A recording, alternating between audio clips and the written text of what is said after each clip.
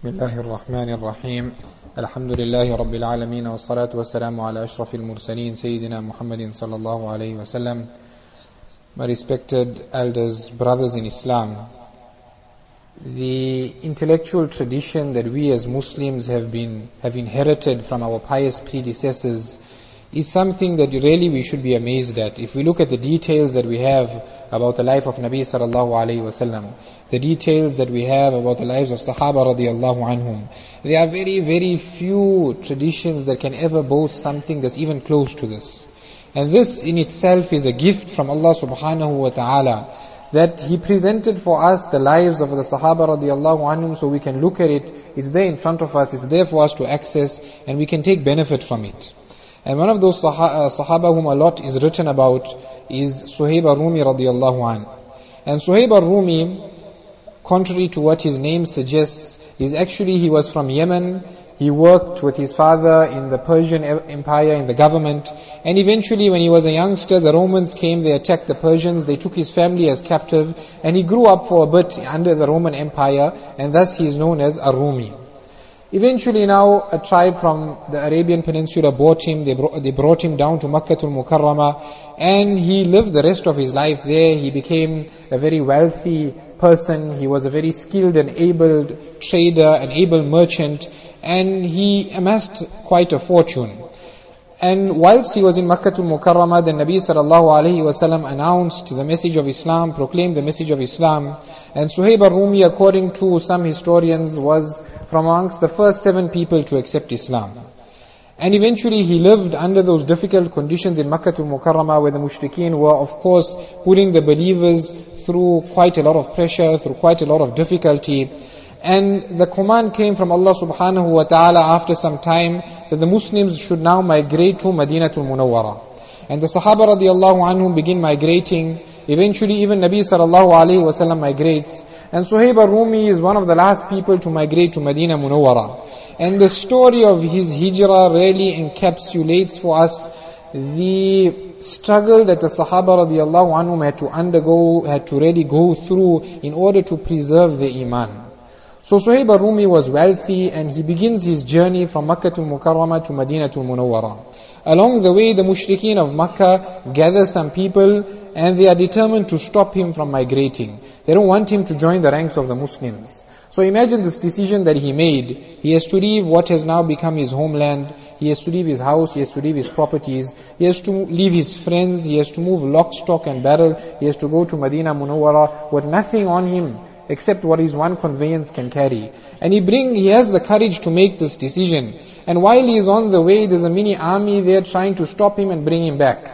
And Suhaib al-Rumi eventually turns around and he tells them that, I'm a proficient archer, and I'm not going to stop until I empty all of my arrows, and whatever happens after that happens. And then he realizes that these people too are not going to stop, so he makes a bargain with them. And he had left some money in Makkatul Mukarramah with the hope that, one day if things happen, I can get this money sometime, perhaps all is not lost. But now he sees that the only way for him to make this hijrah is he bargains with the mushrikeen, and he tells them that, I will tell you where this money is, you can take it, it's yours, just let me make hijrah to Nabi sallallahu alayhi wa sallam. And the mushrikeen agree to this because it was a substantial amount of money. And he enters Madinatul Munawwara, and Nabi sallallahu alayhi wa sallam sees him coming from a distance. Nabi sallallahu alayhi wa sallam is informed of what he had gone through. And when Nabi sallallahu alayhi wa sallam sees him coming there, having left everything, he got nothing on him, he got nothing to his name except what he has on his body at the moment, and his iman. And Nabi sallallahu alayhi wa sallam tells him that, Rabi al-bay'u ya Aba Yahya, what a profitable transaction you made today. That you gave up everything. Technically, financially, monetarily, you lost everything. You didn't gain anything. But if you really look at it, you lost all of that, but you gained the pleasure of Allah subhanahu wa ta'ala. You secured your akhirah, and in that you gained everything. So Nabi sallallahu alayhi wa sallam tells him, Rabi al-bay'u ya Aba Yahya. And this mindset, this understanding is what Nabi sallallahu alayhi wa sallam has conveyed to us. That Allah protect us if something has to happen, we have to lose everything. But at the end of the day, we know we secured our iman, we secured our jannah, then that is a profitable transaction. And it's something we know in the back of our minds, but we also know that the reality on the ground is very different. We can say that if we lose everything but we have our iman, then it's a good transaction. But the reality on the ground is it's very different. The world is a place that sucks you in, that draws you in, that deludes you, that deceives you, until you forget the reality of death, you forget the reality of standing in front of Allah subhanahu wa ta'ala. And Allah subhanahu wa ta'ala explained this to us in the Quran, in the ayah, زُجِّنَ لِلنَّاسِ حُبُّ الشَّهَوَاتِ مِنَ النِّسَاءِ وَالْبَنِينَ إِلَى آخِرِ الْآيَةِ. That Allah subhanahu wa ta'ala tells us that this world and everything it contains has been beautified for us. Allah subhanahu wa ta'ala is telling us He knows this. It's very attractive to us, having a lot of property, having women, having children, having fast cars. All of this is something that's beautiful to us. And Allah subhanahu wa ta'ala tells us that these are all things which are going to delude you and deceive you from the reality of the hereafter. And Nabi sallallahu alayhi wa sallam has given us a very, very powerful antidote, a very powerful way for us to extricate ourselves from being trapped in this world. And that is that Nabi sallallahu alayhi wa sallam, he told the Sahaba, he commanded the Sahaba, and by extension he commanded us, that أَكْثِرُوا ذِكْرَ هَذِمِ اللَّذَّاتِ, that constantly and frequently remember that thing which is going to cut off all pleasures, and that is death. And what Nabi sallallahu alaihi wasallam is telling us here is far beyond just simply being scared of dying and worrying about dying. It's much bigger and broader than that. Nabi sallallahu alaihi wasallam is telling us, put things into perspective. Don't fixate on death, but rather understand that the life of this world is going to terminate. It's coming to an end. The most certain thing that you know right now is that one day you're going to die. And one of the most uncertain things is when it's going to happen. So when Nabi sallallahu alaihi wasallam tells us to constantly remember death, he's telling us to constantly put things into perspective and realize that there's many stages in your life. There was a stage before you came into this world. There's two stages. You're going to go into the grave after this. You're going to be on the day of Qiyamah. You're going to be in Jannah. Inshallah, for all of us, we're going to be in Jannah for eternity. Those are the many stages, the long-lasting stages. This is just one of those stages. Put these things into perspective. And the ulama give an example. They give an example of a man who's perhaps living 1,000 years ago, and his job is to collect wood in the jungle. And one day, whilst he's collecting wood in the jungle, he sees a lion. The lion begins chasing him, and this man begins fleeing from the lion. And as he's fleeing from the lion, he realizes that the lion is going to catch him up, so he sees a well, he jumps into the well. As he's falling down this well, he catches onto the rope and he thinks to himself, okay, you know what, I'm okay. He looks down, he sees a massive serpent at the bottom of the well. He looks up, the lion is still there, but he thinks to himself, I can at least hold on until the lion goes away. And then when he looks up again, he sees that there's two mice eating away at the rope. From one side, the one is eating away, the other side, the other one is eating away. And he thinks to himself, now I'm finished. And whilst he's in the situation, he looks to the side of the wall of the well, and he sees that there's a honeycomb. And he thinks to himself that, you know what, I'm finished as it is. What's the problem if I just try this honey, I just enjoy it? So he puts his finger into the honeycomb, he puts the sweet honey into his mouth, he enjoys the honey, and in that one moment when he's enjoying the honey, he's savoring the sweet taste, he forgets about the snake, he forgets about the lion, he forgets about the mice, he forgets about his entire situation, he's enjoying himself there. And the ulama explained that that's the example of us in this world. That while we're here, we're enjoying ourselves, we're talking, we're trying to get as much as we can, we forget about the grave that's waiting below us. We forget about the fact that death is chasing us. We forget about the fact that the days and nights are eating away at our life, just like those mice were eating away at the rope. Why? Because we're just getting sucked in by something which is not even going to last. It's not even going to last a considerable amount of time. And Allah subhanahu wa ta'ala in the Quran, He explains to us the fate of those people who in this short life, they chose to favor their desires over the commands of Allah subhanahu wa ta'ala. And Allah subhanahu wa ta'ala gives us and He paints for us a picture of what's going to happen on the day of Qiyamah, so that we who are living here in the world today, we don't let that same situation happen to us. Allah subhanahu wa ta'ala tells Nabi sallallahu alayhi wa sallam in the Quran, وَلَوْ تَرَى إِذِ الْمُجْرِمُونَ نَاكِسُوا رُؤُوسِهِمْ عِنْدَ رَبِّهِمْ. That, O Muhammad sallallahu alayhi wa sallam, and O believers also, that if only you could see now on the day of Qiyamah, when everything is done and dusted, when everyone realizes now what's the truth. And you see the mujrimun, those people who disobeyed Allah subhanahu wa ta'ala in this world. You see them nakisu ru'usim, they're hanging their heads in shame because they know now that, they finish now. And they tell Allah subhanahu wa ta'ala, they implore Allah subhanahu wa ta'ala, they beg Allah subhanahu wa ta'ala, they say, رَبَّنَا أَبْصَرْنَا وَسَمِعْنَا فَارْجِعْنَا. that, oh Allah, now we saw the truth. Now we realize that whatever we did in this world, we were wrong, we were doing the wrong thing.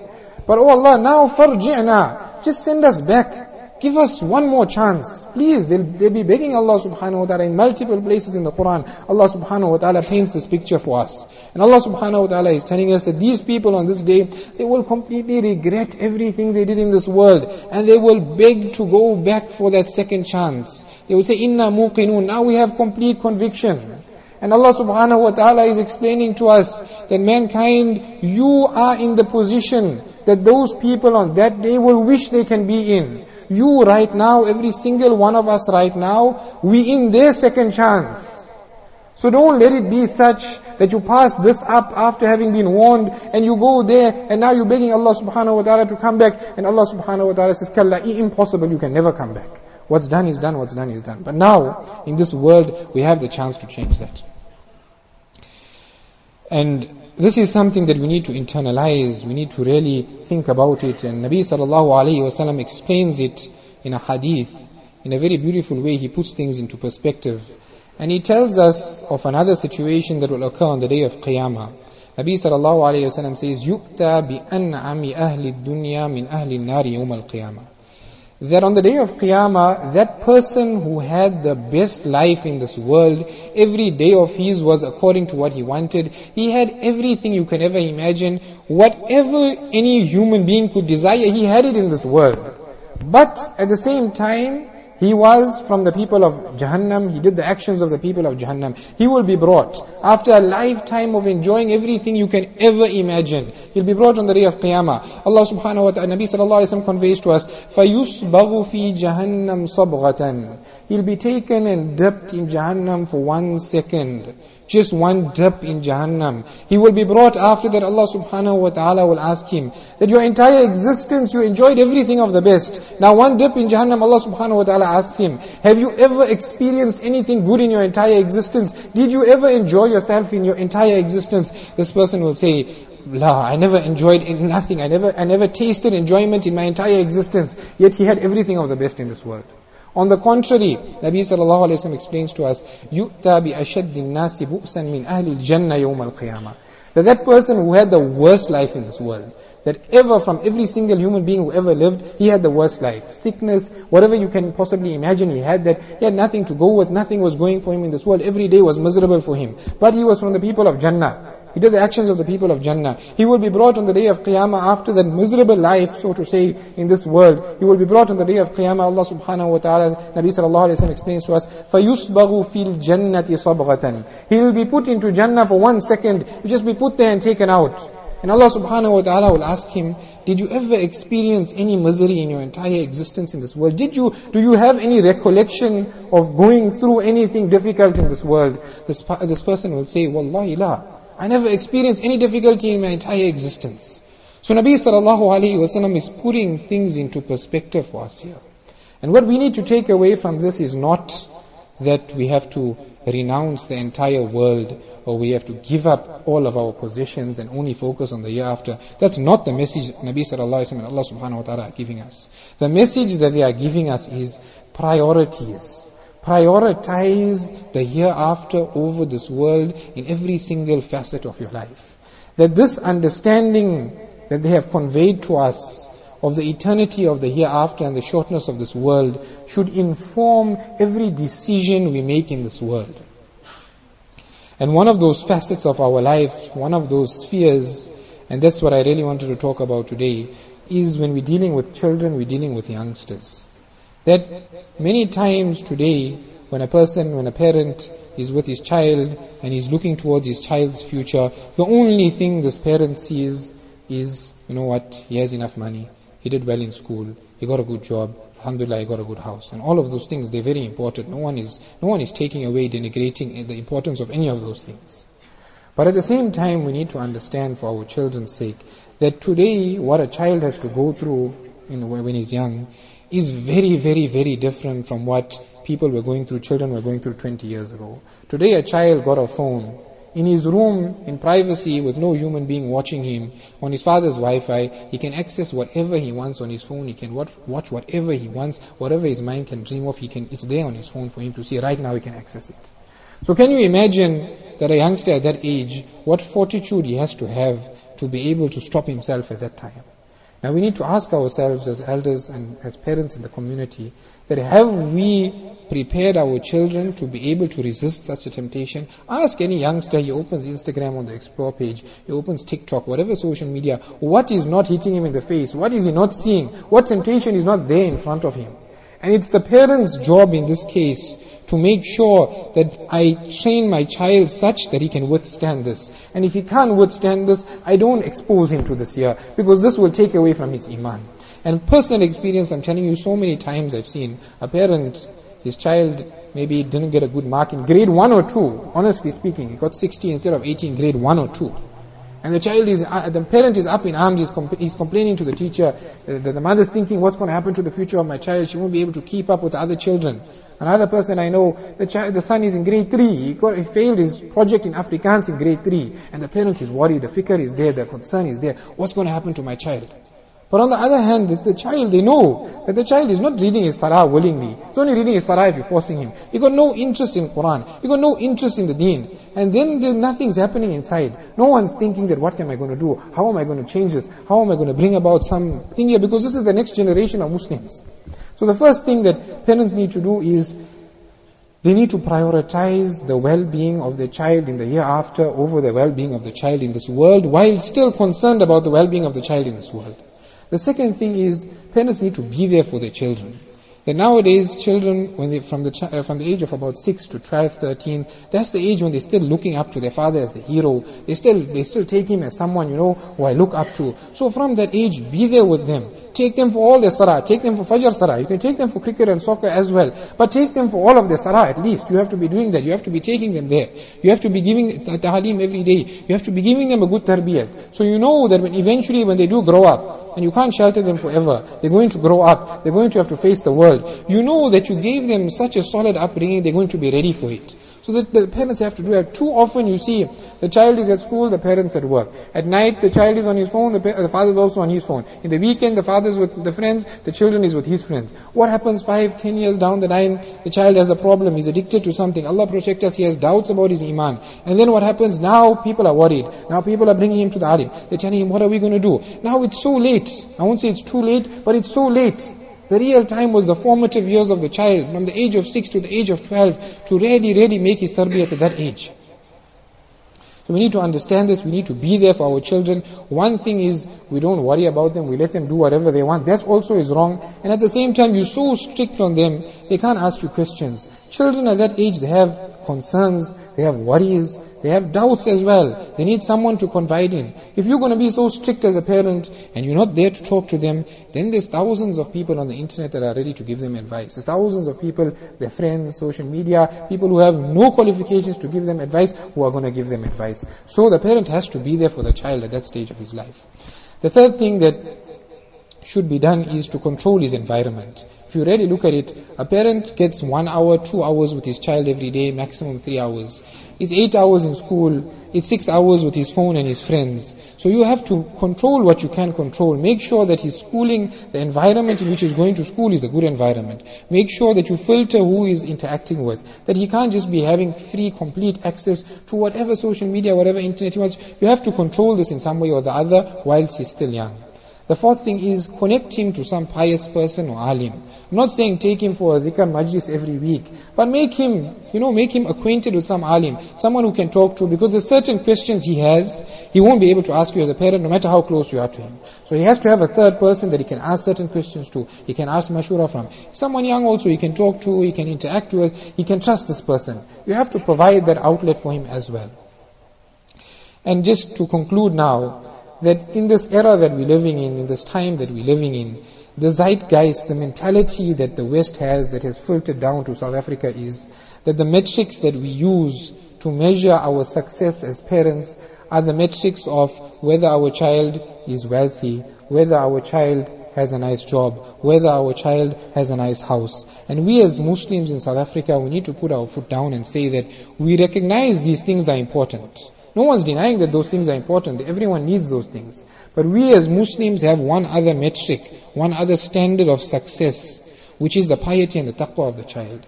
That if the child was low in every other metric, he wasn't so successful, he maybe can't go overseas for holiday every year, but I know he got taqwa and he got piety, he's reading his salah, he's concerned about that, then I as a parent, you know what, I can rest at ease a bit. I'll be worried about his dunya also, but I can rest at ease. But on the other hand, if he passed every other metric with flying colors, he was so successful, but you know he's not reading his salah, you know he's not adhering to the commands of Allah subhanahu wa ta'ala, you know he's not doing the bare minimum, then you need to re-look at what you're doing, you need to look at new ways of tackling this year. You can't just give up and leave it at that, because Allah subhanahu wa ta'ala knows this is a responsibility, it's a great responsibility. The youngsters of any community, the responsibility lies on the parents and the elders of the community.